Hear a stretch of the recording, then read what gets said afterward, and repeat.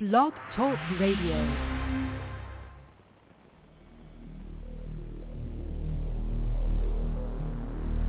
Hi, John. Hi there. Sorry, my phone wouldn't dial out. I've been trying to call for like 10 minutes. No and then problem. I turned my phone off. Welcome to Night Shadows. I'm Stuart Best, where the paranormal is normal, where that which you thought you knew, you didn't, and where the future can be known if you know exactly where to look. Well, good evening, everyone. Thanks for tuning in and listening, and we have the pleasure of having John Van Deventer on with us tonight, along with Larry. John, are you with us? Yes, sir, I'm here. Okay, Larry. Hello, guys, and good to hear from you, John. Yeah, barely got in there. For some reason, my phone wouldn't dial out. Well, everybody's having phone problems of one type or another. Doesn't surprise me. And I think maybe, though, to start with, before we get on to your relics and all of that, paranormal, we should visit what's going on over in the New World Order war that is now basically out in the open because the State Department spokesman, this is an order that it would be profoundly illiberal. It is an order that in many ways destructive rather than additive. And he's talking about Russia and China also want the New World Order. They want to rule it. And, of course, this is what happens. Everybody wants to rule the New World Order.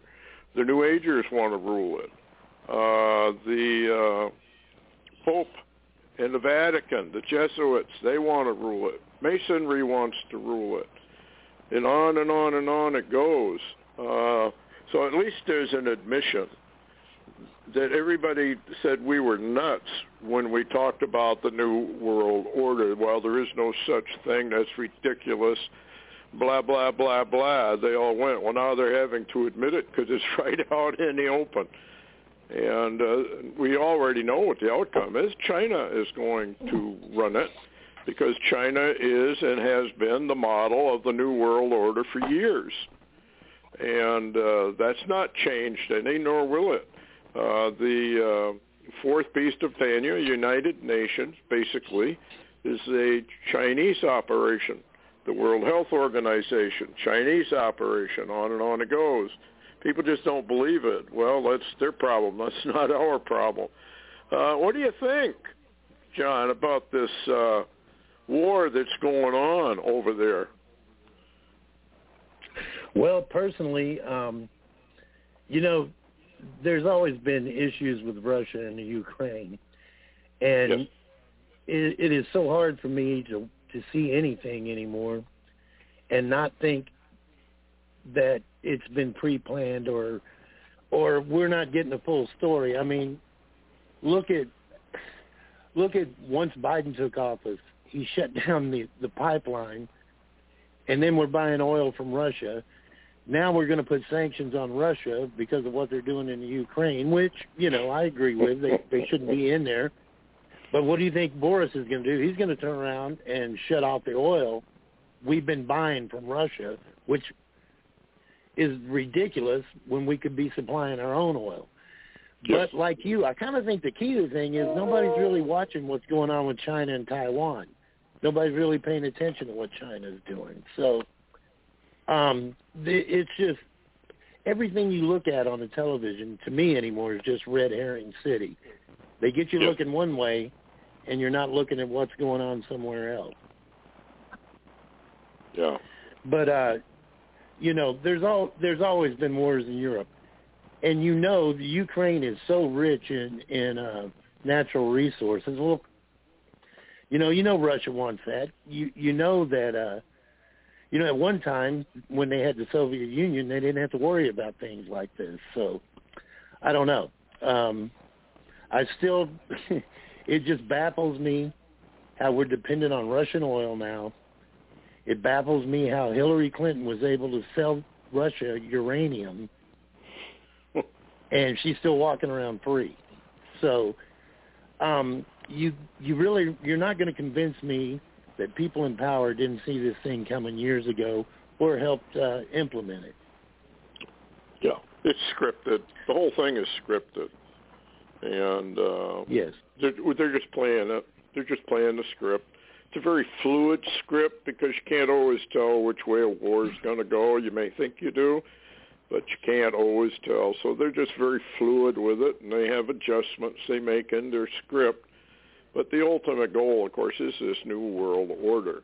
And we're heading into trouble, big-time trouble, I guess. Larry, what's the latest you've got? Well, the latest is,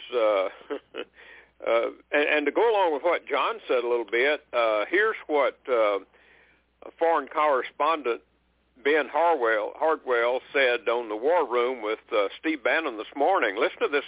This is information he released. He said Joe Biden and Boris Johnson are pushing to remove Russia from SWIFT financial group. Says, but the EU will not go that far.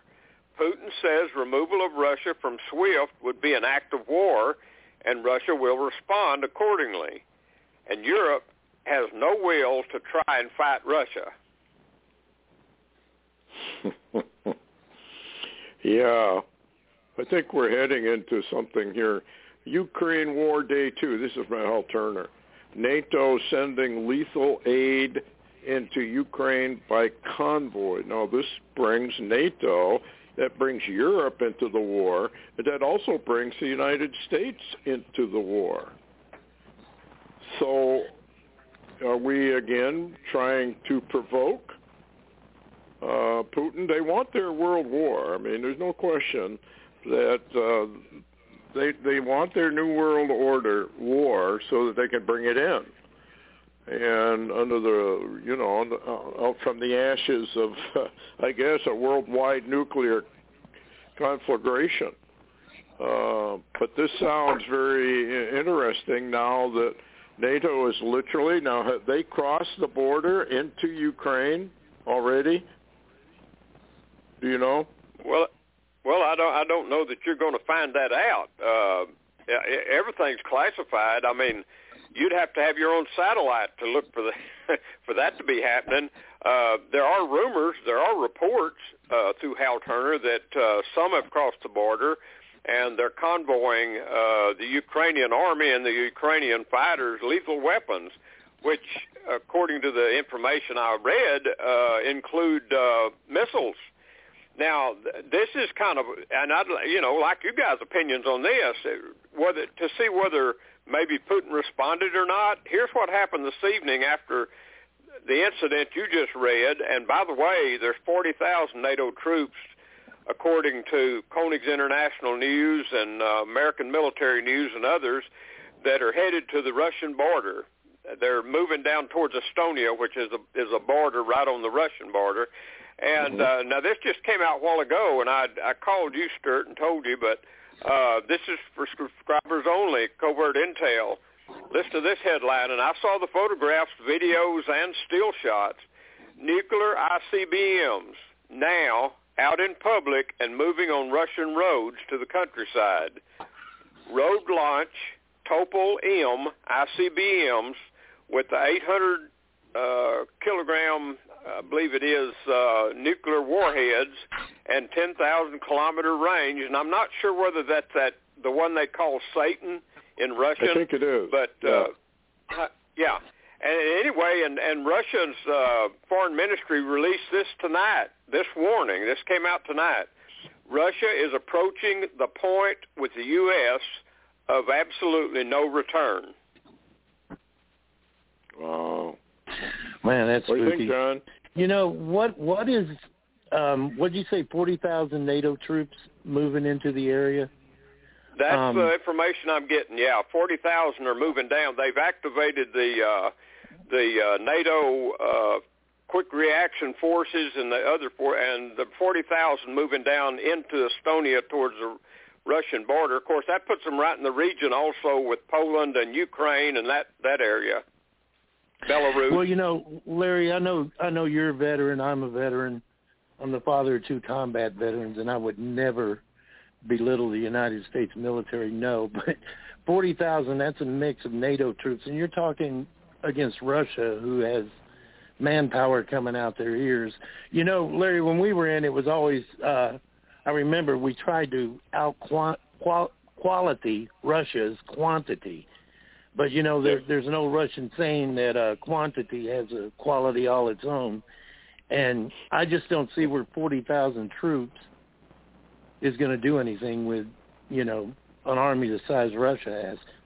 Now, yeah, I know they've got their borders to protect and they got other interests, and maybe to them this is a theater-only action, and they may not have it, you know. I'm sure they don't have their entire military deployed on the Ukraine, but still 40,000 just seems like a drop in the bucket and just something that's going to escalate things instead of make them better. But that's my opinion, and I'm just a guy up in the hills of Oklahoma, so take it for what it's worth.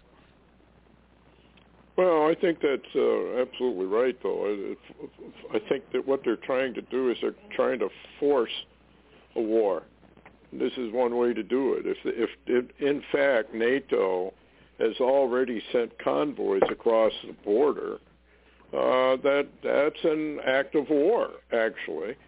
And that would bring NATO, which is Europe, and the United States into this thing, which is probably what they want.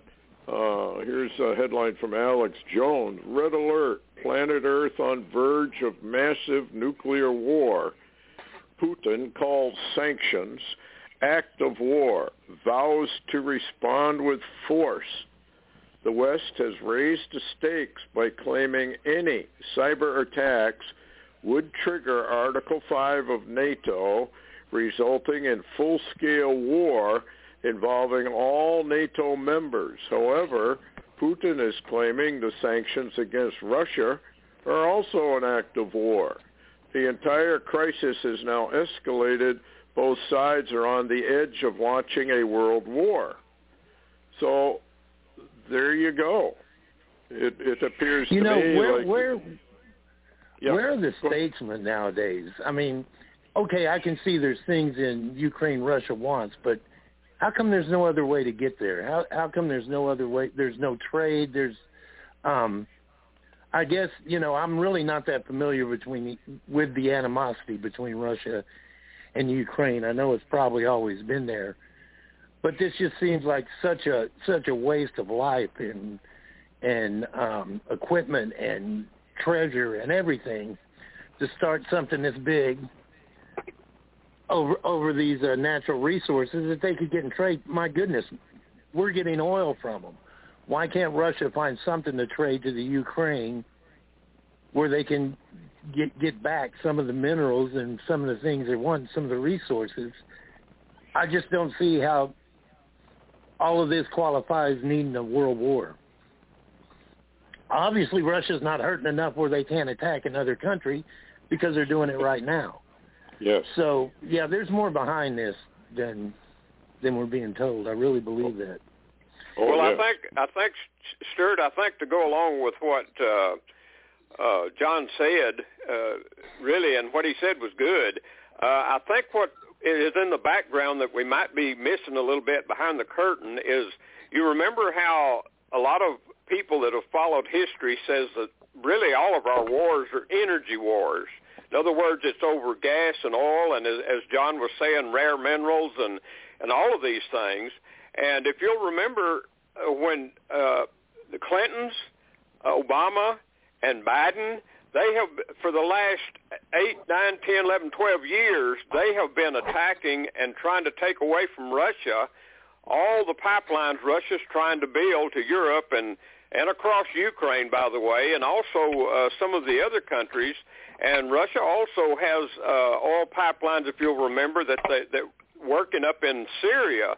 Now, that's another location that there's almost a war going on there between Israel and Iran and the U.S. and Russia and the Syrians. They're fighting over the same, you know, it's almost like as they call it, an energy war. What do you think, Stuart?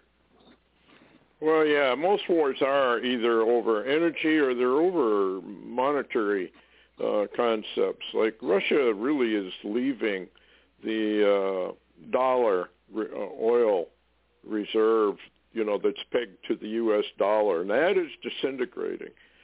And this may be why they are doing what they're doing. Also, I do believe this is a battle for who's going to run the new world order.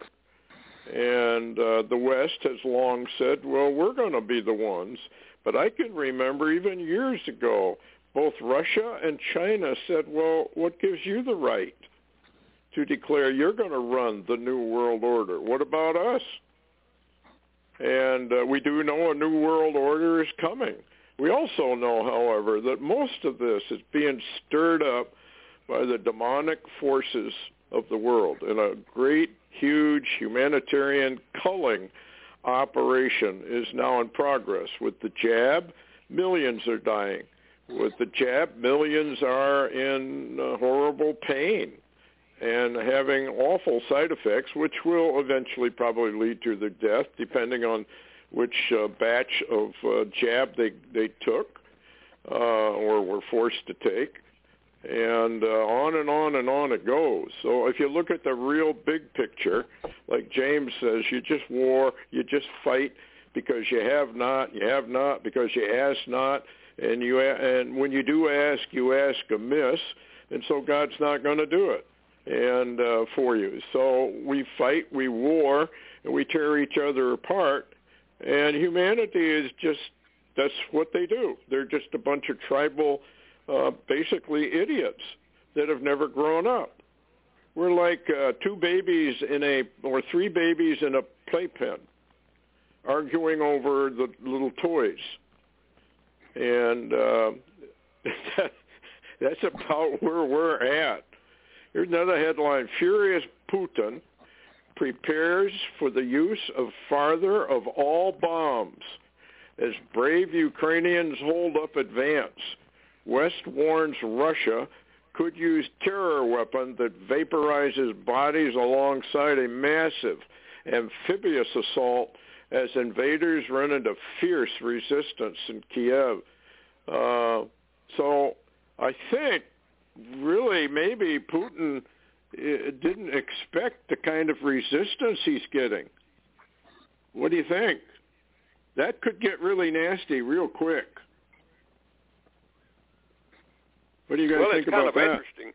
Yeah, it's kind of interesting that, and I was kind of surprised by the headlines today, and it's coming from several sources, Hal Turner included, that at least 10,000 or more Chechen paratroopers are being brought into the Ukraine. They're crossing into the Ukraine, I guess, in the last few hours with thousands behind them. So here's a country, Russia, that has literally fought Chechnya, if you'll remember back a ways, and now they're allies and attacking Ukraine and that region, basically. But there's a lot of Chechens to be coming into the fray, if you will. Yeah. Just looks like it keeps expanding, one after another, little headline here, a little headline there. This outfit's getting involved now, et cetera, et cetera. And that's how this thing expands. Here's another headline. Putin threatens bloodbath if country resists Russian forces. So he's really threatening to just run them over if they don't surrender. So anyway, there you go. What do you think, John, after all this? Are we headed to a world war? It sure looks that way. I don't want to be the one to say it, but it's amazing.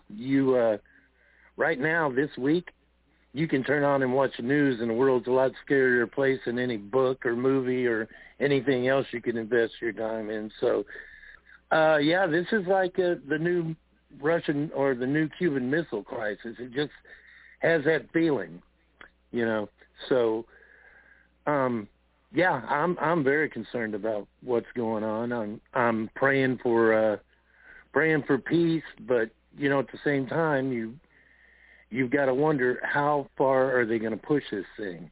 How far does it need to be pushed? And I'm sure if you're an average Ukrainian who's sitting down in the subway station tonight, down in the tubes to avoid the bullets and the bombs. You want somebody to come help. You need somebody to come help. You're praying for other countries to come help. But it's just, are we going to destroy the world doing it? I mean, it's a scary time in history right now.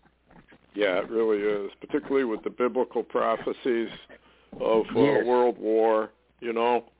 So we're coming up on a timeline that is really getting kind of scary for most folks, and it should. So it's just amazing. You know, any month now we could be like those Ukrainians. We could be out in the streets or in the hills fighting. You know, who knows who? I mean, it's like the whole world's on a grease-led sled going down a mountain right now, and there's no brakes. Yes. Yeah, I think so. What do you think, Larry? I think that we will be invaded. I don't think there's any question about it. Well, prophetically, we will. I personally, I really would like to see a pause just long enough for God's people to do what they need to do and bring as many in as they can in a short window, because I wrote that piece, I wrote two. I wrote one, God's Prehistoric Rapture, and nobody wanted to read it. But then the other one I wrote that I thought was really good was, the one, The Vision of the Door. And at the last minute, as the storm was almost upon the world, there was an influx of grain into the garner. And I really believe that. Now, I know a lot of people expect to be taken off the earth just any time now, but I would like to see a pause and for a little grain to come in. But if that can't happen, it can't happen. I don't know. Matter of fact, John and I, in this area, we've been iced in for a number of days now, and actually in all this going down, even though I follow it on the Internet, I'd like for people to forget where Oklahoma is. Well, that's probably a good thing. Yeah. Okay. I've had that opinion for a couple of years now. Yeah, that would be good. Just, you vanish into the wilderness. Let's go into your book number 2, and I understand, John, you've got, is it going to be Relics 3 and 4? Yes, I'm working on Relics 3 right now, and 4 is going to be right on its heels. Yeah, well, I was going to, Relics 3 was originally going to be taking place in Antarctica, but I pushed that back to book 4 because Larry found, has been telling me about all this great stuff down around Heavener, Oklahoma. So yes, there's quite a little mystery down there to investigate. And if you're a fiction writer, man, you start hearing that stuff and it just takes off with your brain, and you can come up with all kinds of good material to add to it and make it interesting, or I hope to make it interesting anyway. But, Relics 2 just came out back in December, and it's done pretty good, and I've had some good reviews on it. And I was never a Bigfoot guy. I kind of got in the Bigfoot thing by accident, and if I was interested in the paranormal, it was always UFOs when I was younger, so I managed to kind of mesh in the UFO subject with the Bigfoot subject, and and it's going to be used to go to other places, the Nephilim, the giants, what's going on in Antarctica. I've been listening to a lot of podcasts, reading a lot of stuff to get ready for the next 2 books. And I just keep finding so much material. It is so hard to just, sometimes you just got to slam on the brakes, say, okay, I'm using this. I've got to ignore this. Something I found really interesting, Larry was telling me about. Larry, can you tell the story about the coal mine stuff in the area around Heavener? You seem more familiar with it than me. Yeah, that's really, really interesting because a number of years ago when I first came, I actually moved from Texas to Oklahoma, got married, stayed in Oklahoma, went back to Texas, and came back to Oklahoma, and then and I'd been in law enforcement like 35 plus, almost 40 years, and so I was familiar with the areas too, and I wound up in Mena, Arkansas, and so I became really interested, and I was also doing some intercession, spiritual warfare, stuff like that, the far out kind of stuff, and had a lot of UFO experiences, which Stuart's familiar with most of those. But anyway, when I was in the Mena area, I became acquainted with Poto, Oklahoma, and Heavener, Oklahoma, and, the mountains, and I saw this region. And oddly enough, when I was in Mena, they had a shop there, and I'm not going to name the shop, but it was a shop that sold trinkets and a number of Indian artifacts and things like that. But when I was there, and if you'll remember, Stuart, you remember when I sent you some petrified stuff out of a cave? Yes. Anyway, at that place, I found out that someone had broke in to coal mine number 5. That's the name of it, if you actually Google it or look it up, in Heavener, Oklahoma, back in the 20s. And then the story came out. I even talked to one of the relatives, this guy that was working there, that when they dug down in this coal mine, they actually found a wall to start with, polished walls, and then they dug and found buildings. And they said they found other things, and then suddenly I guess it was the right kind of people moved in and shut the mine down and moved these people out and flooded it. It was stuff they wasn't supposed to find. It was, and Stuart, you're familiar with that, and I know John probably is too, that concept. Yeah. And anyway, when they flooded it, they built actual originally, and none of this information, by the way, came out of Heavener, the city of Heavener. When I went down there to start investigating, they didn't know what I was talking about. And the only thing they could tell me was they thought there was a runestone up on one of the mountains, but they wouldn't talk. People wouldn't talk. And Stuart, we actually had Professor Tom Mack on the show with us a few times, and he talked about the strangest area he ever saw.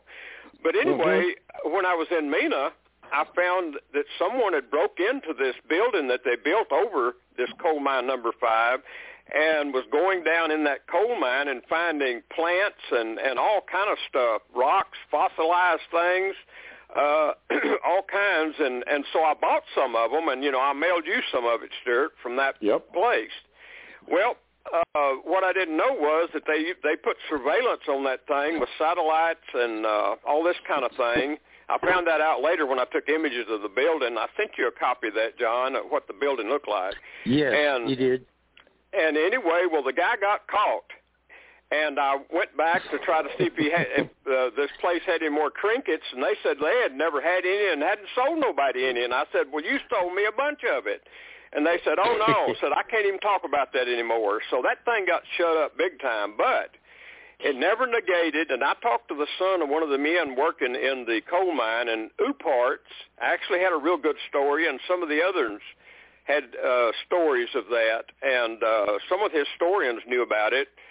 And I researched it for a few years there and actually studied it out. But there's walls underground in those coal mines. There's buildings. There's other things they said they found but won't talk about.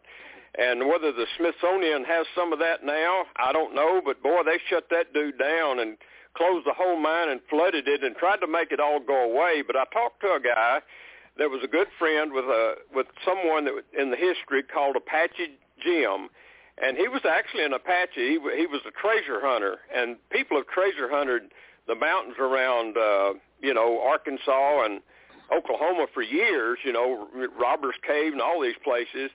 And he said that he had been where the runestone is before they blowed up both entrances. He went down in the caverns there and caves, and he said he could glean silver. It was like a silver mine down in there. He could get silver, and he said the walls were covered with some kind of hieroglyphic writing that he flat didn't understand. Of course, nobody seems to know what's on the runestone at Heavener, and I know, John, you want to mention a concept you kind of came up with about that writing on the runestone?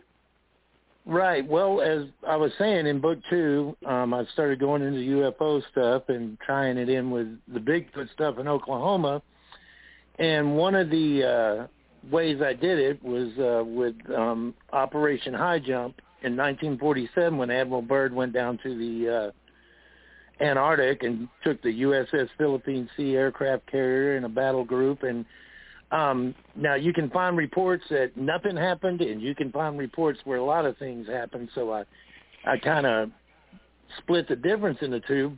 But the thing of it is, it seems to be that the Nazis were really interested in Antarctica, and Hitler sent quite a few excursion groups down there. And Hitler, he turned against them later on as the war progressed. He kind of turned against the occult people that were that he had befriended, or he really thought highly of quite a few occult people.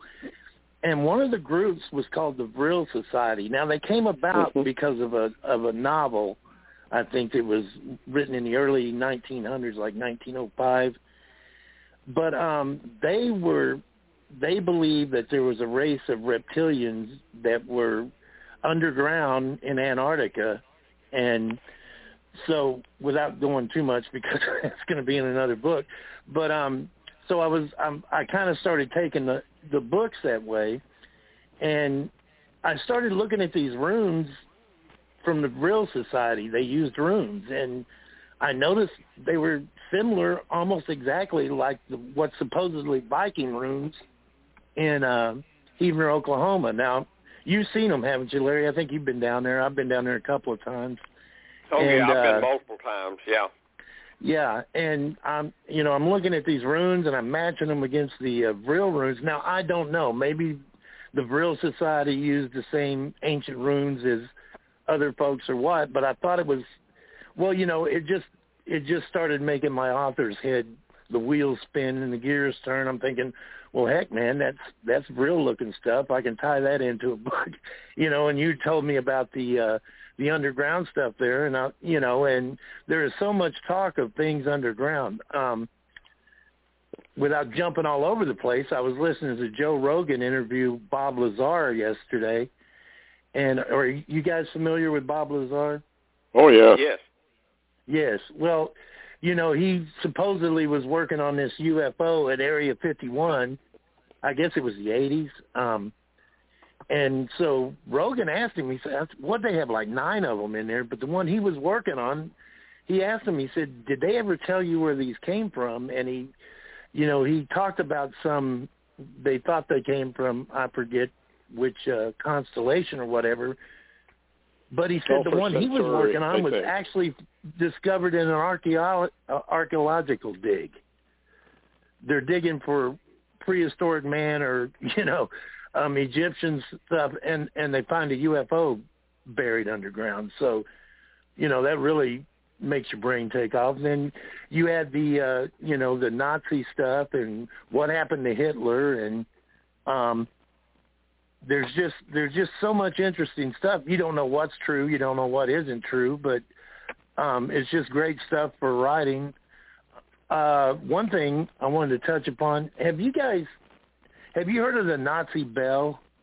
Oh, yes. Or the Glocke? Yep. Yes? Yes. Okay, have you heard of the Kecksburg UFO in 1965? Yep. They think maybe that was one of those bells. Yeah, that's what it looked like. The descriptions are similar, kind of bell-shaped or yep. acorn-shaped, and then hieroglyphics on the or runes on the belt of it at the bottom. Have you ever heard of John Murphy when it comes to the Kecksburg thing that happened? I thought this was real interesting. Supposedly he was there. He'd gotten down there and gotten some pictures the night the thing landed. And I always thought how suspicious it was that they said it was a meteor, and they were able to have such a quick military response to that crash. I mean, they were like right on top of it. And supposedly he had some pictures of it, and he had his own show. What was the radio station? I got it written down here.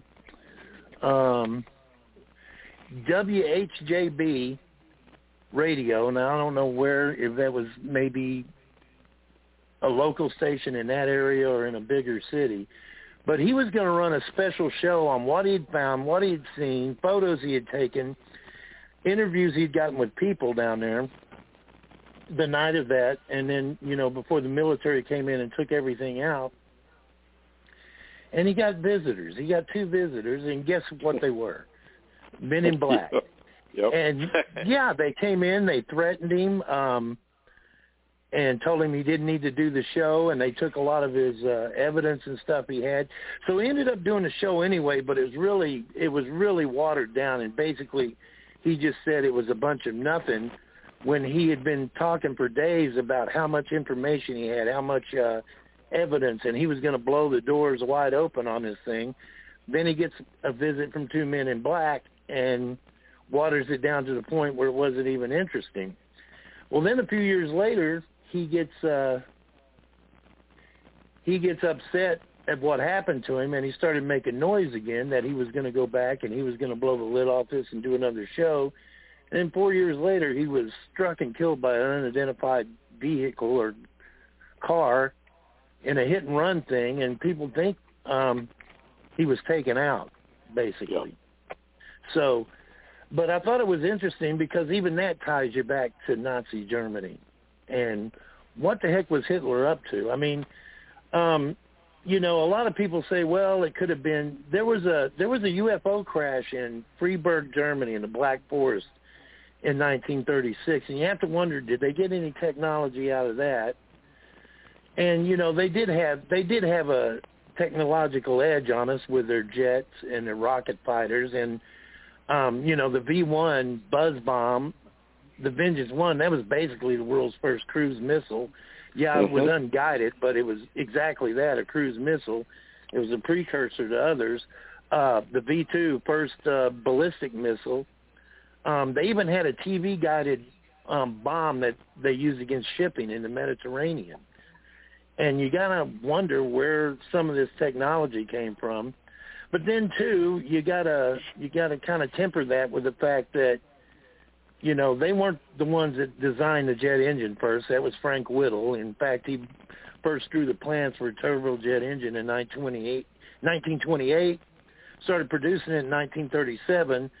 Now, a German engineer, Hans von Ohane, started building a turbojet engine in 1935, but Frank Whittle got his operating first.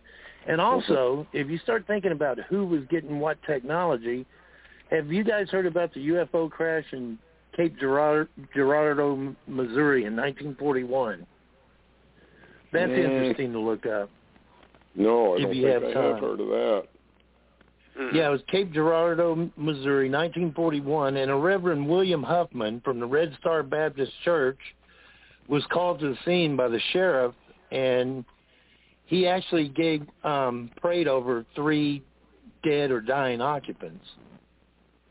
So, yeah, that's something to look into. And I just find it fascinating, so you kind of got to wonder, okay, did these, because I've heard where, there's speculation that some aliens are nothing more than angels or fallen angels, and their technology is angel technology. And you have to wonder, were both sides being helped by 2 different groups, or, I know we had Einstein on our side, and you can't beat that. And, yeah, they got the first missiles, and they got the first jets in the war and this and that, and thank goodness they didn't get the first A-bomb. But it just makes you wonder, were we helped? Even Werner von Braun, the chief engineer for NASA, when asked how Germany had such a technological lead during World War II, and then he was asked this in the 60s, he said, we had help. He didn't say where the help came from, but he said we had help. Yeah, they channeled. A good share of what the Germans got was channeled, just like we have channelers today. and one of them was a woman. I can't remember what her name was, but they channeled a good share of this technology. And there was a documentary produced, I wish I had the name of it now, about the Vril Society and some of the other occult societies over there in Germany, and how they were channeling most of this information. And it's just fascinating stuff. And I have some pictures. You were talking about the bird exposition down in Antarctica. And I have some pictures that clearly show, they claim they're from that, and you can see part of the ship in those. Clear UFO activity. Yes, And, I think I've seen some of the same pictures. I think some of them were taken by a Soviet ship that was down there shadowing them. I wish I could speak Russian because there's a couple of good documentaries I found on the internet on Operation High Jump, but from a Russian perspective because they were watching it. But I don't speak Russian, and maybe that's not a good thing anymore, considering how things are in the world today. But yeah, I wrote in a character in the second book that actually participated in Operation High Jump. Now, of course, he's an old man by the time you get to the main story, but yeah, he was a young fighter pilot during Operation High Jump. Had just got in the Navy, missed out on World War II, and was hot to trot for some action. And in the book he gets it. But yeah, it's all fascinating stuff. And then I'm still just Antarctica fascinates me. The seeming tie between the Kecksburg UFO and the Nazi Bell. I mean, they were even talking like the Nazi Bell could have been a time machine, and it makes you speculate. Well, was this the bell? It disappeared in Poland when they fired it up in 44 or 45, and it comes back, 10 years later or 20 years later in Kecksburg, Pennsylvania. Did we know it was coming back? Did we have some kind of clue? Because you got to admit that was a quick military response to that UFO crash. Yeah, they did not want. I don't know. I don't think we could hustle people that fast without them knowing ahead of time that something was going to happen. Yeah, they were tracking it, so they knew approximately where it landed. And yeah, you're right. They just jumped on it. And there have been several documentaries made about that Kecksburg operation. But I wanted to bring up. I can't think of her name. Hal. Linda Moulton Hal has a video. I love listening to her. Okay, she has a video about what they found down in Antarctica. And there's hieroglyphics all along the walls of what they found, she claims. And I'm curious whether those, I think she has some of them in the video. I'm curious as to whether those would match. Larry knows about a book called Evil Fire Made to Burn.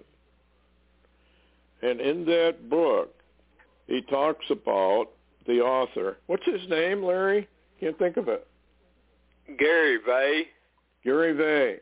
And he talks about how there are hieroglyphics found in these certain places all over the world. Now they're all guarded by the military. All of them.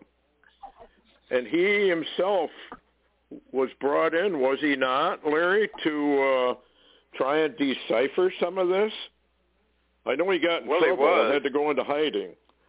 Yeah, what he found out was some kind of group, a special group of rich individuals that worked under the auspices of the UN, the United Nations, actually was working that, and that they were basically like mafia, if you will, and so what happened was he was brought in because he had written a program, a computer program of how to deprogram these hieroglyphics, this ancient writing. It wound up being an ancient writing Ogam or something like that. I've got his book. You can't find them because they took them off the market, but I've got one. And yeah, I've got one too.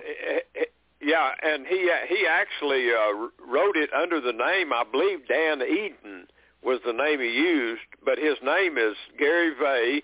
He has a website called viewzone.com, and it was always under attack. But he's also the one that was involved in all this information about, and a lot of this came out from Europe, about the giant UFO found on the moon by one of the Apollo missions that was a military mission between the Russians and the U.S., where they actually found the individual they named Mona Lisa. And she was a hybrid, it appeared to be a hybrid pilot in one of those UFOs, still alive, and I know this sounds weird, but she was still alive because she had a suit on that was keeping her in stasis. It was keeping her alive. The suit itself was almost like a hydro type suit that could, continue your life abilities. And they brought her back and brought her back to Earth from there. Now, I don't want to go too much into the details. I'll give it to John sometime in private, but there was an Italian journalist that actually was looking into it, and oddly enough, Stuart, he was the one that uncovered this Operation Red Sun that you made the movie called Red Star, and you got in a lot of trouble. I mean, it was a nothing burger. Yeah. Yep.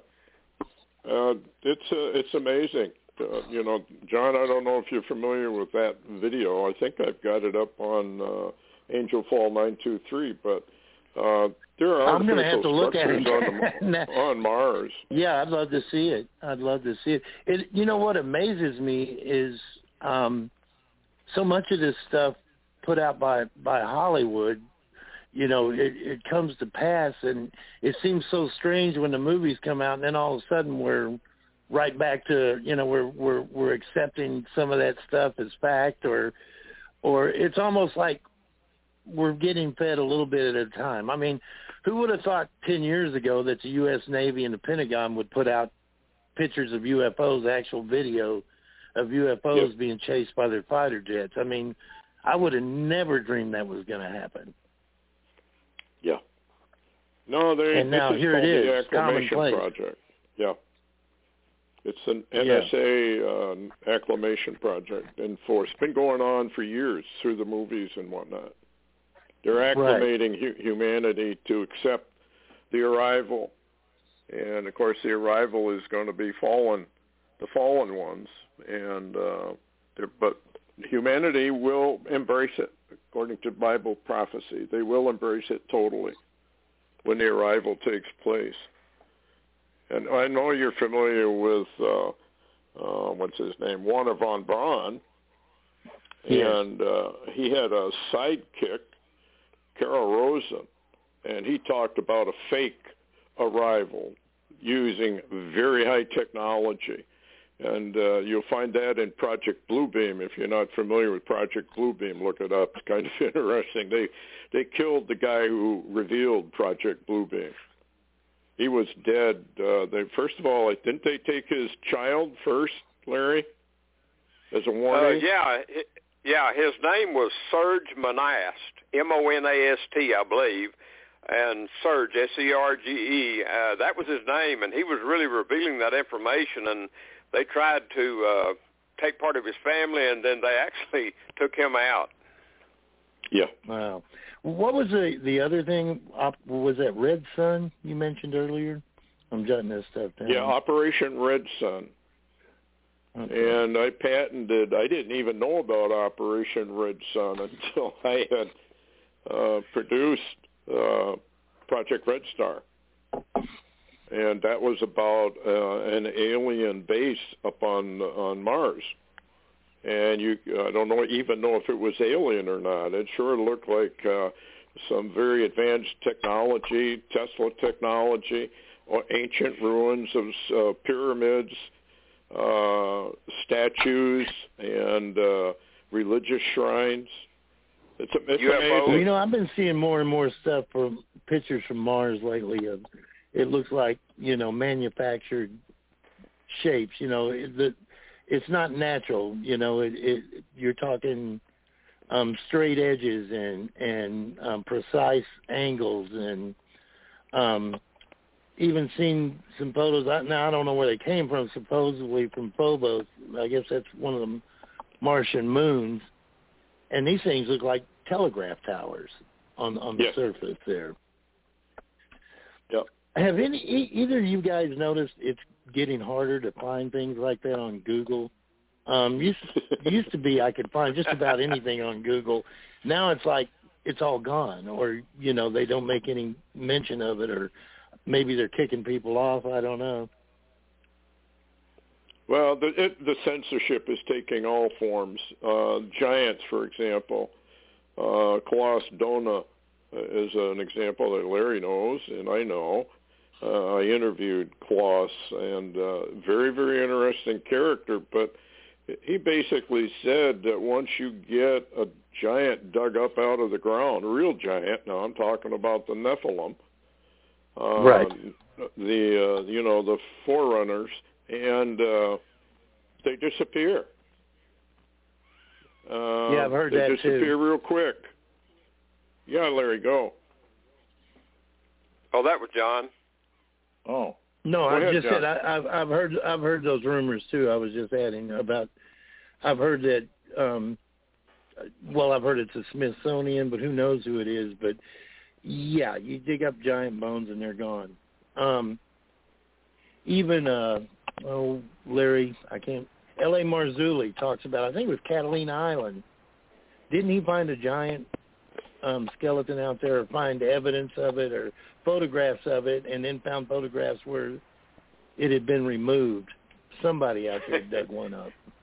Well, that's exactly true. Yeah, he did. He went out there and investigated and found a perfect portrait, an old portrait of a giant skeleton that they had found, and then he found that it should have been in the archives there, but it was gone. It was missing. And then he took a picture of that, the original photograph. So he's got it, proving that they dug up a giant, a dead giant, and a Nephilim probably. And the next time he saw that portrait, though, that he went back out there, they had took a image and changed it a little bit and made it look like maybe just a real tall guy, like maybe 6'5", 7 foot tall. They changed things. And I call it, like you said, Google. What I call it is cyber airbrushing. Well, yeah. That's about what it is. Yeah, but I have noticed it lately. I don't. If I'm looking for something, I've quit going to Google. I'm having to go to like DuckDuckGo or somebody else to find anything anymore. And used to be, you pull up Google, and if you were looking for things like this, it was, there was all kinds of links. But I've noticed it's kind of been thinned out lately. Yeah. Well, anything that would verify the Bible, they are removing. Right. As fast as they can remove it. This is, of course, Satan doesn't want anybody to believe what the Bible says is being true. So it makes total sense that they would engage in that kind of operation, particularly with the giants. And then now the other thing they'll do, if you do find what looks like a very authentic picture, somebody will come along and say, well, such and such a university just manufactured that. It's not true. When in reality, it is very true. And I found that when I was doing the work on Project Red Star. NASA people have come forward and said, well, we routinely airbrush out flying saucers and whatnot. And as Larry knows, when I was working on Project Red Star, there were 2 UFO, just as plain as day, sitting right on the ramp there on this place I called Tithonia City. And it's all there. The anti-gravity stuff has been around for years. We're kind of wandering off, though. What is I want you to get back to your book, too, without spilling the whole store, as to... Okay. Well, actually, it's a sequel to book one. The characters from book one are in book two, and the story moves 24 miles from Tallahassee up here to Honubby, and it just goes in more detail. I don't want to give away too much, but it covers Nephilim, it covers UFOs, it covers fallen angels. I'll just give this away. The relics, as they're called by the characters and by me, they're Sasquatch type, but they're not actually Sasquatch. They're kind of a hybrid Nephilim version of the Sasquatch, and not only are they terrorizing the people, but they're actually, in the second book, they've run the real Sasquatch out of the valleys and stuff here, because they kill the males and they mate with the females to, procreate their own version, their hybrid version that's got, it's got a fallen angel DNA. So that's basically what's going on. I bring in a new character. He's an elderly Choctaw man who lives up here, and he'd been a Navy fighter pilot, and he was involved in Operation High Jump, and in the book he flies all the way up to his last mission in the Navy's in Vietnam when he encounters something off Tiger Island off the coast of Vietnam, which is also based on a supposedly true story, UFO encounter back in 1967. So I was able to have him involved in that, in Roswell. Pretty sweeping story. I mean, the book's not as big as the first book, but there's a lot more geography covered. And I don't want to give away too much, but he's read it, and I think he enjoyed it, and I seem to be getting a lot of positive feedback from people that have read it. So, and I'm just taking them on from here. We're gonna keep in Oklahoma for book 3 and go into Heavener, and we're gonna look into Larry's coal mine down there and see what we can dream up for that. And it's awesome to have so much material that I'm able to tie in with this book. And I've told everybody. I've told my wife. I've told my publisher. The best thing I ever did was use the name Relics. Now, my publisher will tell me, it's hard to get hits, though, because people aren't looking for that word when they're looking for Sasquatch books. But Relics was like the perfect name because it's covering more than Sasquatch. And and we're going into relics, so, ancient relics and things like that. So it's ending up being a good choice for a title. But, it doesn't show up on many search engines if you're looking for a Sasquatch book, though. Well, it's kind of a Back to the Future book. That's what it is. That's why it's relics. Yeah, and I've really enjoyed being able to take the book, do the back in time portions of the book, fade back to 1947, 1967. I enjoyed writing that. That was a lot of fun, and I'm not going to give it away, but I think I'm going to take the beginning of Relics 3 back even further. So, But I've really enjoyed the trip writing these books. One thing I wanted to like to comment is that really it really grabbed me. I love the word relics, because that's almost like the word artifact in a way.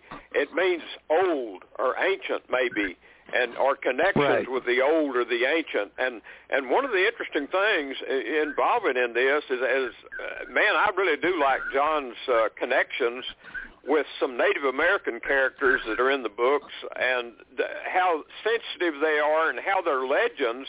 I love the way he weaves their legends, the Indian legends, in with the current Bigfoot or Sasquatch or the fallen angel activity. It's well known, and this is not his book particularly, but it's well known that the Native American, the Indians, if you will, which a lot of them, like the Cherokees, seem to have similar tribal characteristics as the Hebrew people, the Hebrews. Yes. from the Middle East, and it's so interesting that those types of people seem to be much more spiritually sensitive to all that's going on around us. Well, I've always thought, I believe it's one of the Lakota Sioux tribes that, I'm not certain, but I think it's one of the Sioux tribes that are believed to be from the lost tribes of the Hebrews. That's right. Yeah, I think they are. I know it gets an awful lot of people upset, but when you really examine all of this, it does appear that they are the 10 lost tribes. And you can see it in their rugs and the way they use colors and the way they use mathematics. It seems kind of odd. I did a interview with Larry's wife, Darnett, called Bloodworks, and how the government is so very interested in the Native American blood type. And I've often wondered what that is about, other than the spirituality aspect of the Native Americans. And why do they have this spiritual tie that other people don't seem to have?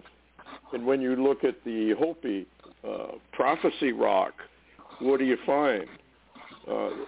We go totally materialistic, and we drop off all the spiritual aspects of it. And so I've always been fascinated with that. And there's a video up on Angel Fall 923, Red Elk. I interviewed Red Elk, and that is up there, I think. As far as I know, it hasn't been taken down. Very fascinating stuff. You're hitting the nail on the head. It's like we have taken what should be our spiritual side, and I guess for lack of a better word, we put religion in place of our worship. I mean, it's amazing to me that you can go to a church and you can pray to an invisible God who created everything. His son came and died on a cross for us and was resurrected 3 days later. But if you say Nephilim, people will lose their minds. Oh, no, angels can't come down and do this and do that. And it's like, the whole book, our whole creation, everything is supernatural. It's paranormal. Yes, it is. It's majestic, and God created it, and you're going to sit here and tell me no? I don't believe that, because that just doesn't make sense. Well, the Bible is the most paranormal book in the world. Yes. It really is. And somehow people have gotten away from that. It's like, how can you appreciate the true power and glory of our God if you ignore his supernatural powers and his supernatural things he's created? I just don't get it, but that's me. Here's something from Coast to Coast. I brought it up. It just came out on Coast to Coast. In the first half of Wednesday's show, electrical engineer and doctor of physics Brooks Agnew shared revelations about how the Nephilim may be on Earth right now and updated some of his projects. He described the Nephilim, this is interesting, as quasi-supernatural beings who control the world and always try to keep factions at war with each other. These beings, he explained, establish multiple religions on the planet as a vehicle to keep the populace in conflict with each other. Their practice is for thousands of years, which continues to this day, who bestow gifts on people who give up their souls to them. Now, it sounds to me like, what's your take on that in your studies on the Nephilim? Me? Yeah, John. Oh, I believe there's a second incursion, and I believe they're still with us. They may not look like giants, but I believe they're with us again. I believe there's been another incursion. I think people actually do sell their souls. I've even seen, I'm not going to mention any names, but I've seen quotes from celebrities saying, yes, I sold my soul. That's how I got what I got. And I believe, you know, we had the flood because look what man was doing to man under the reign or wrath or whatever you want to call it of the Nephilim. I mean, we were about to breed out the purity of the human race, the purity of God's creation through the Nephilim, and yeah, I think there's been a second incursion. Now, they may not be giants. It may be DNA splicing now instead of the actual, you know, just taking of human women like they did back in, you know, pre-flood days and the days of Noah and stuff. It may be more refined now. You know, I've been seeing where they can actually bridge DNA now and things like that. You've probably seen it too. Oh, yeah. So, yeah, it's very possible. It's possible that people's, you know, our genomes being altered slowly and surely through whatever means necessary, including those that start with J or V. Yeah, I didn't know if you still had that thing going on with YouTube, so I didn't want to say the words. But yeah, I think they're back, and I, you know, like I say, I think they've done it different this time, but I think they're back. You know, and plus you start looking into, like, maybe I brought this up the last time. I thought it was pretty interesting because I'd been away from the UFO subject for so long, and when I got back to it, you know, things have changed since I was a kid and I read Flying Saucers Serious Business by Frank Edwards, or I read any of Major Kehoe's books, and, you know, that was kind of the golden age of the flying saucers back then in the 60s when I started running across the pictures in the books. And, you know, I kind of slept right through the whole, you know, the era of, what was that movie, Communion? Was it Communion, or where the guy was getting, he was getting abducted constantly? Who was the guy? Larry, you know. Was that Encounters of the Third Kind? Well, no, that was the movie, but there was a Whitley Strieber wrote the book. Yes, Whitley Strieber. Yes. Yep. Yeah. Yes. Communion. Yeah. And I totally, man. Well, I guess I was in the Air Force and too busy when all that was going on, but I totally missed that whole abduction thing, man. I started looking at that and I was like, whoa. That's weird. I kind of. Hey, Go John. ahead, Larry. Yeah, I wanted to pop this in there, and I don't know if you've ever seen this movie, but it was Tom Horn's. I guess it was his sister was abducted numerous times, and they actually had a movie called Taken. I don't know if you ever saw that. Did you? No, I haven't seen that. Stuart, you remember that one, don't you? In fact, I reviewed it because the end result is a blue-eyed, blonde-haired Aryan. And that is the end result of breeding between humans and so-called aliens. Yeah, that was quite a series. Very popular. You know, Larry. I saw a movie last year, and I've only saw it once, and it was kind of hard to sit through. And it was an abduction movie. It was called The Fourth Kind, I think. Yes. Man, that was quite a wild movie. Yeah, yes, up in Alaska. Yeah. And one thing I found interesting on the whole abduction thing, and I ran across it late while I was looking, and I wasn't using the abduction. I just barely touched on the abduction thing in the second book. They have an unsuccessful attempt. But I ran across where people would actually speak the name of Jesus Christ, and the abduction experience would come to a stop. Yep, that's right. Yeah. So that kind of throws a lot of red flags up right there. The Andreasen Affair. If you haven't read it, you might want to read it. The Andreasen Affair. Yeah. Very, very fascinating what the so-called aliens told her, and how she escaped a lot of that through the power of the Lord. Yeah, it's too bad. What is it again? The Andrean what? The Andreasen affair. I can't. Andreasson or something like that. All right, I'll find it. Thank you.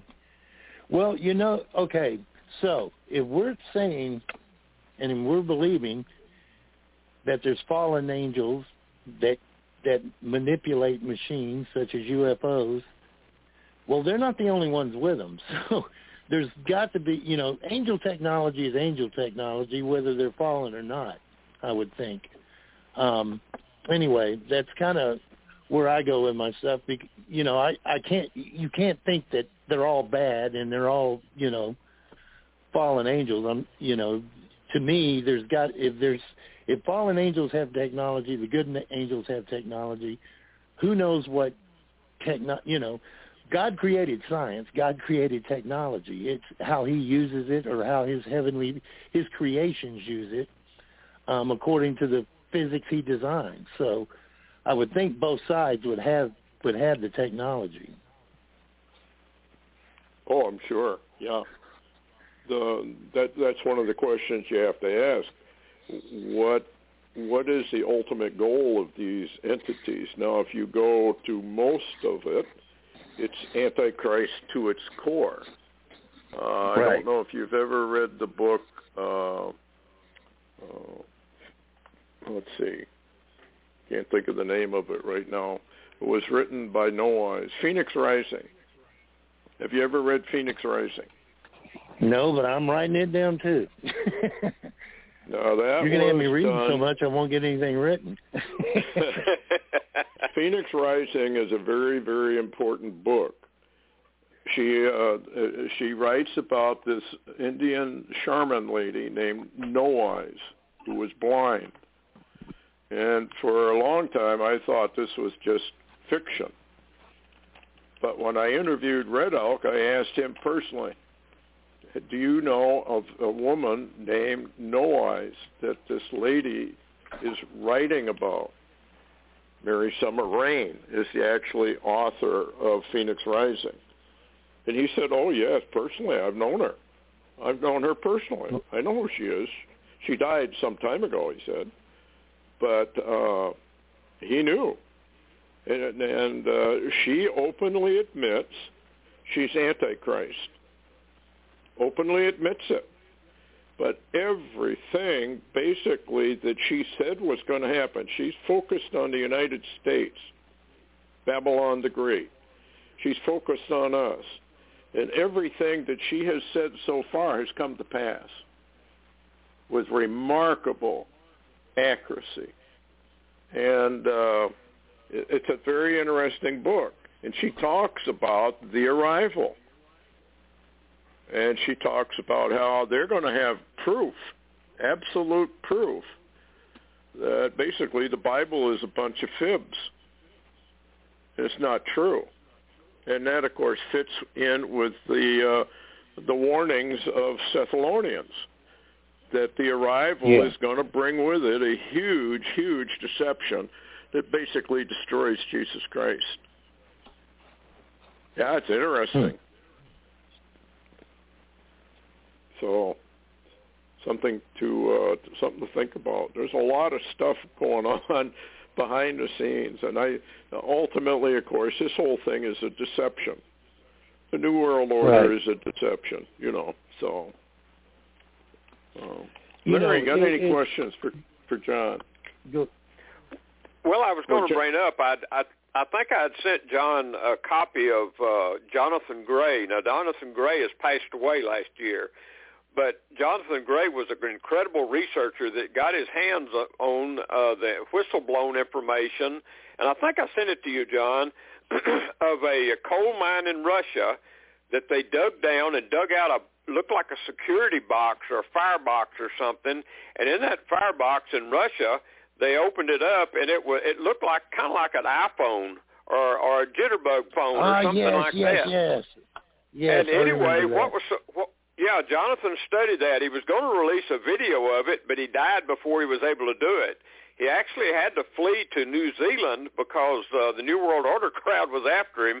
But anyway, what was so interesting in it was this was a device, and remember, Ecclesiastes says, nothing new under the sun. So if today I'm holding a iPhone in my hand, that verse literally says that civilizations before have had an iPhone basically in their hands. And the same stuff over and over and over through civilizations. Anyway, this they couldn't figure out what it was, so they shipped it to the U.S. And suddenly, when they were trying to figure it out, next door in the facility they were in, somebody started using different type frequencies, and it turned this thing on. And it had a language they didn't understand. Well, they finally figured out the language. It was like ancient Hebrew, pre-flood, and I'm not telling anybody to believe this, but this is what Jonathan Gray said, and I was in contact with him for quite a few years. And he said that this thing, when it actually worked like a phone, and it had ways to contact people on it. It had pictures, a section of photographs that had people with vehicles that they transported themselves around it when. It also had pictures of people wearing clothes and dresses and all kind of things. And it also had a message in there, and the message was that it came from one of the I think the Adamic line before the flood, and he left this so it would be a warning to those in the future that he would never know. And basically, the warning was that with Adam, that for generations after Adam, all the people had a glow about them, some kind of a paranormal glow when they were born and throughout their life. But as time went by after Adam, then they began to work with technology given unto them by probably the fallen ones, and they began to use technology to take place of all the abilities they had otherwise, supernatural abilities, and the glow slowly waned from the human race. Now that almost ties, if true, that almost ties in to today. There's certain bloodlines that give you some type of ability to leans toward the supernatural or understanding of that. You know, it's right. Almost like certain people can get it, some people can't. Well, I think if you take a look at the Lord, Jesus Christ, he's called the second Adam in the Scriptures. Yes. So therefore, Adam, number one, probably had the same supernatural, absolute powers. And we lost it all at the fall. And so Jesus comes to reestablish that linkage back. So it is fascinating stuff. I believe they have, we haven't dug up probably half of the technology they had. I'm sure you are familiar with Egypt and things that look just like airplanes and helicopters and all that. I think it's absolutely true. I know people can't get their mind around that. It all kind of leans back to the poo-pooing of the supernatural, you know. Yes. No, that didn't happen. It was this. Goliath wasn't a giant. He was only 6'4", and everybody else was 5'3". It's a constant drumbeat, and it makes you wonder. You know, anything supernatural. You know, if you think about it, talk about it, bring it up, in most companies, people think you're weird. They mock you, and it's like, no, your blinders are on. You're just not seeing it, you know. And I think it's fear. All of this, I think, is, you know, it's vibrations. I think some of us are just more in tune than others. I'm not saying I'm in tune, because it's funny. It's like a switch went on when I started studying this stuff again. I started noticing things, and things started happening. And I thought, you know, I think it's an ability we all have. I just think you got to turn it on, you know. And it's kind of, sometimes it can be kind of scary turning it on, because you see things and experience things you don't want to talk about or tell anybody about, but things start happening when you open up. And I just believe go ahead. Yeah, your books, are you going to, I know you're basically faction, where you're using true stuff, but in a fiction format. Are you going to do anything about a nonfiction series at all? Well, I would actually really love to write a couple of nonfiction books. That's on my list of things to do. But like I just kind of retired, Stuart, and I'm kind of dependent on my books now. So I got to pump out a couple more books. I've got a great publisher. She's been real supportive, and she's given me some wonderful advice. And so I'm following her advice. I'm also starting a youth series of books, less violence and things like that, but along the same lines, though, that are going to have, going to be appealing to 10 to 14-year-olds, which are going to be a lot easier to write and quicker. Hey, guys. This is just an idea, but Stuart, you need to get with John maybe and get him a link where he can see information on your book about Danny Dougal that you never got to put out. Yeah, it's a faction, and it's written for kids, basically, or adults, actually, for that matter. And it goes into they get kidnapped. These 4 kids get kidnapped on a UFO. They went on board to examine it, and they couldn't get back out before it took off. And anyway, it's a story about where they go and what they see and what they find on Mars and elsewhere. So yeah, I just never did anything awesome, with it. Well, it's funny. The series for children is going to be called Shadow Chasers, and starting out with a Bigfoot story for them, And I was thinking about going to UFOs on the second one, and just kind of watered down and not as intense as the adult books. And my publisher says, you're just going to build a fan base that way, and when they grow up, they'll want to read the other books. So I think she's right, and I hope I'm still around when they grow up. But yeah, I do. In answer to your question, I really do want to get to some nonfiction and write on some of these mysteries and stuff. I'd love to do that.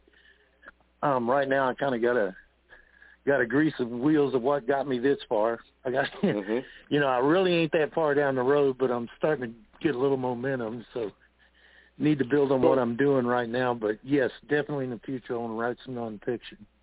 Can you give us I'm sure it's fluid at this point, book 3 and book 4.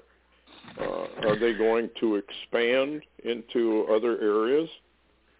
Yeah, I'll just go ahead and let one cat out of the bag.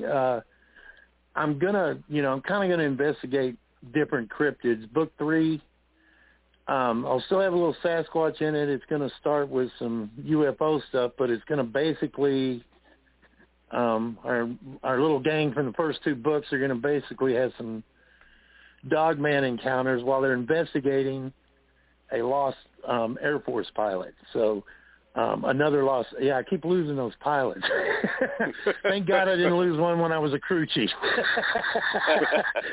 But yeah, and it's been kind of cool too. I got some new characters in book 2 that came along, and one of them he's based on a young man that lives here, and this guy is just great. He's 20 years old. He's a go-getter. He's got his own airplane.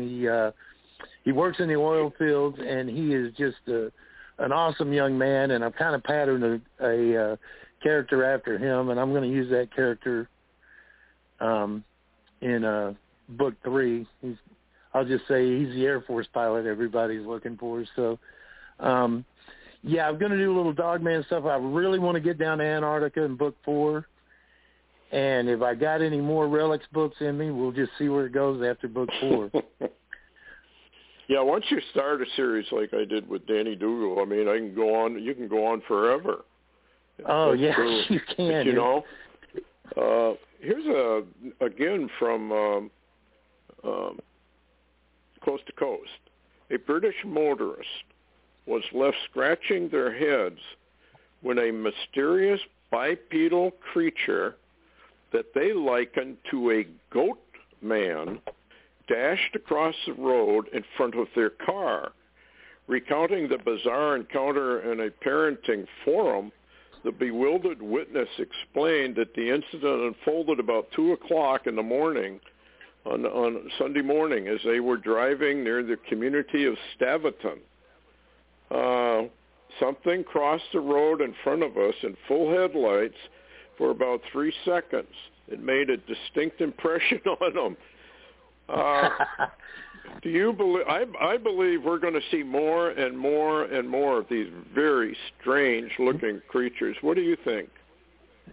Yeah, I do, and I touched on that in book 2 as well. You read book 1. I don't know if you remember. He was an Arkansas National Guard soldier, Nathan Park.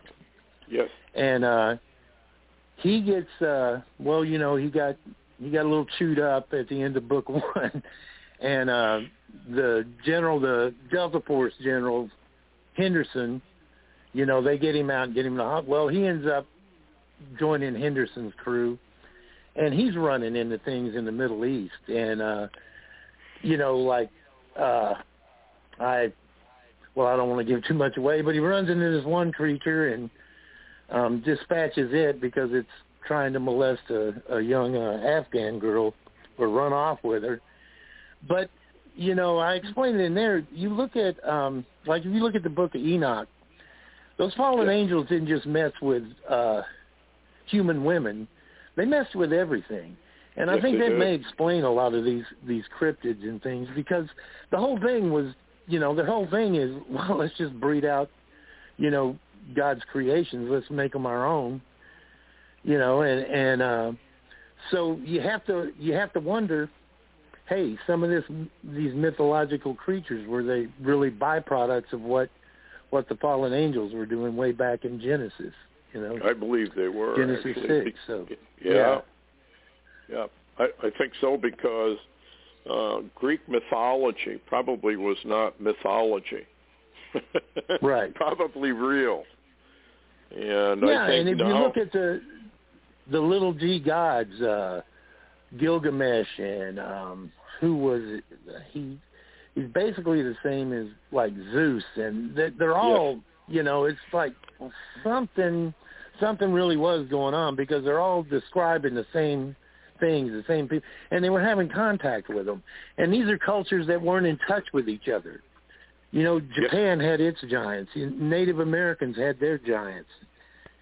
And it's really fascinating stuff. And you know, I'm just fortunate it just makes great ammunition for novels. So, you know, there was I always had a pretty vivid imagination, but I always wondered, God, why didn't you give me something? Why am I interested in all this stuff? Because I can't make a living with it.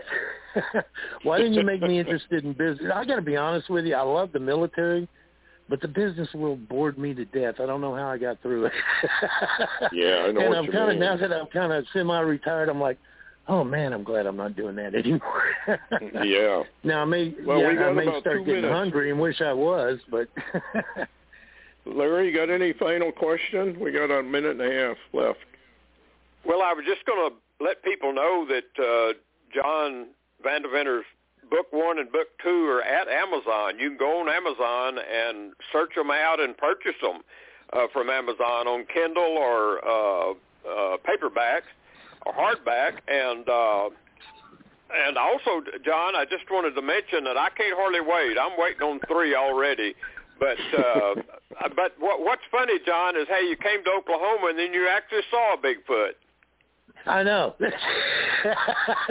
I'll never forget it either, because I just told Monica, them things don't exist, and bang, within 48 hours, something runs across in front of me. I'm like, oh my goodness. But yes, and if I could just squeeze in real quick, Larry, thank you for plugging the books. Also, website, www.relicsbook.com, and there's links there to all the books in any format if you'd like to purchase them.